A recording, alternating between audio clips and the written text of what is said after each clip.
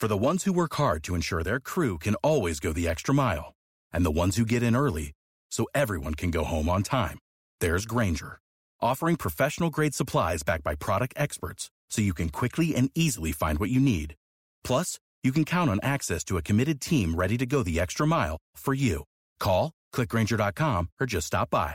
Grainger, for the ones who get it done. Good morning, Tim. Thank you for having me. All right. We just spoke with Senator or Congressman, possible Senate candidate Buddy Carter down there in Savannah. The familiar refrain, Senate Bill 202, makes it, how do they put this, makes it easier to vote, harder to cheat. Is that your take on what this particular piece of legislation does? I would say so. I think the bigger thing is that it helps tamp down on uncertainty, and that's the biggest issue. Is we're fighting not only fraud, but fraud is a smaller component of the larger issue, which is election uncertainty.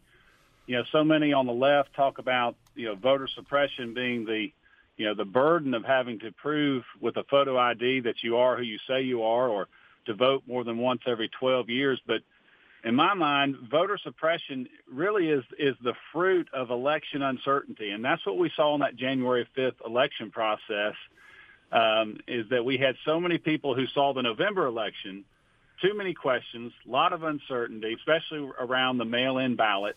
And so they stayed home. And we can calculate that number. And to me, that is voter suppression. And Senate Bill 202, people have taken, applied a conclusion to it and kind of, facts be damned kind of deal, and have gone forward with that. But I think that we've got to look at, what did it actually do? One of the main things it did is it moved the primary identification item up from a signature to an actual driver's license number. That's still not the best. The best situation would be to have the same rules for voting in person as you do for voting by mail.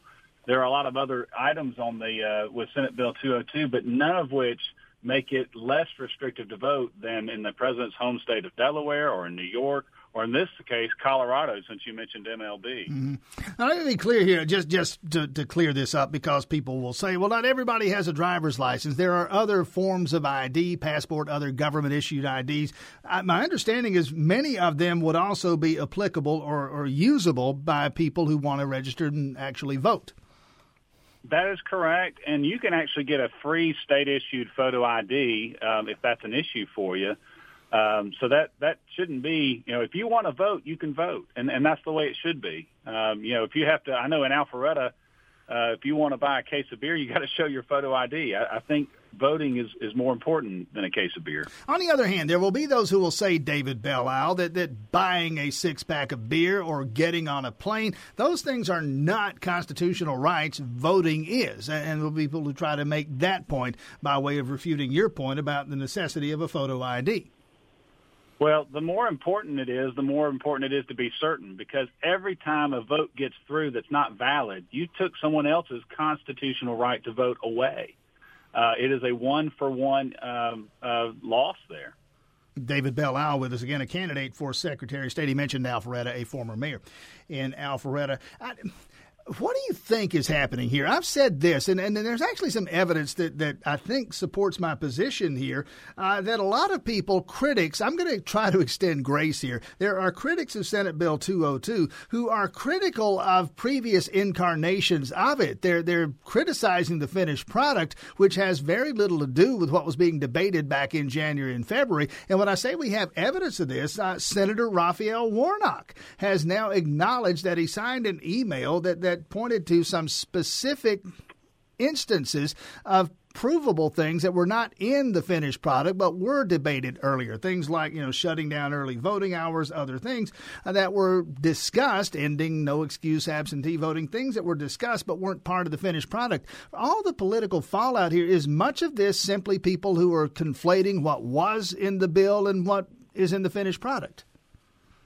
Well, I think that people, they're with respect to the left, they didn't want to see any changes at all. And you're right, that they got hung up on really the most debated items, many of which didn't make it to the final bill that the governor signed. I mean, I think, to be honest with you, I think the no excuse absentee ballot I think that should have made it through, but it didn't. But that seems to be a lot of the argument there, that suddenly now we've made it more restrictive. But that it hasn't been made more restrictive. You still don't need an excuse to vote by absentee ballot, something that you do have to have an excuse for New York, New Jersey, Delaware, and so many other states across the country. So we are behind nationwide when it comes to election integrity, and behind in states that are blue, that are left-leaning. Secretary Raffensperger, and again, you're going to wage a primary challenge to him, or you say you are, in next year's elections.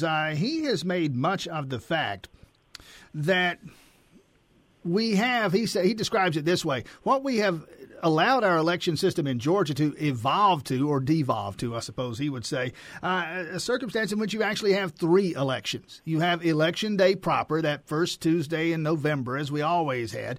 We got that the same way we always have. We now have 3 weeks of early voting. I'm old enough to remember when it was just a few days. Now it's 3 weeks of early voting, and the mail-in absentee voting, the no-excuse mail-in absentee voting. We're trying to do all of that with basically the same number of eyeballs watching it all, the same amount of resources allocated to it all.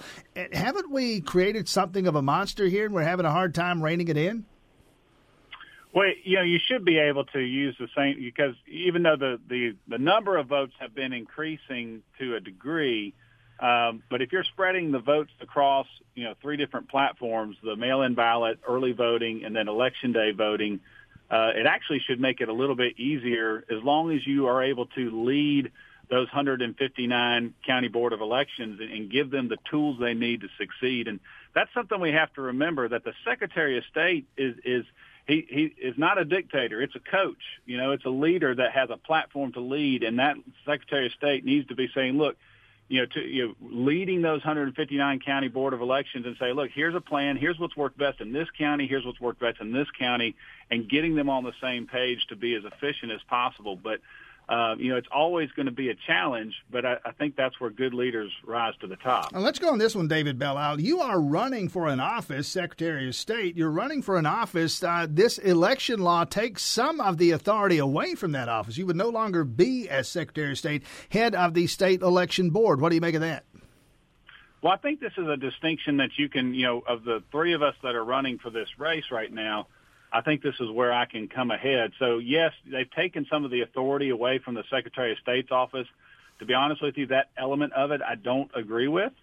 But here's where I think a good leader, again, because you're going to be the next Secretary of State is going to be working with the chair of the State Board of Elections, and they're going to have to, again, be able to lead from a platform beyond the authority and resources of that office, to be able to say, look, here's what we believe will work best. Here's how we work together to get it done.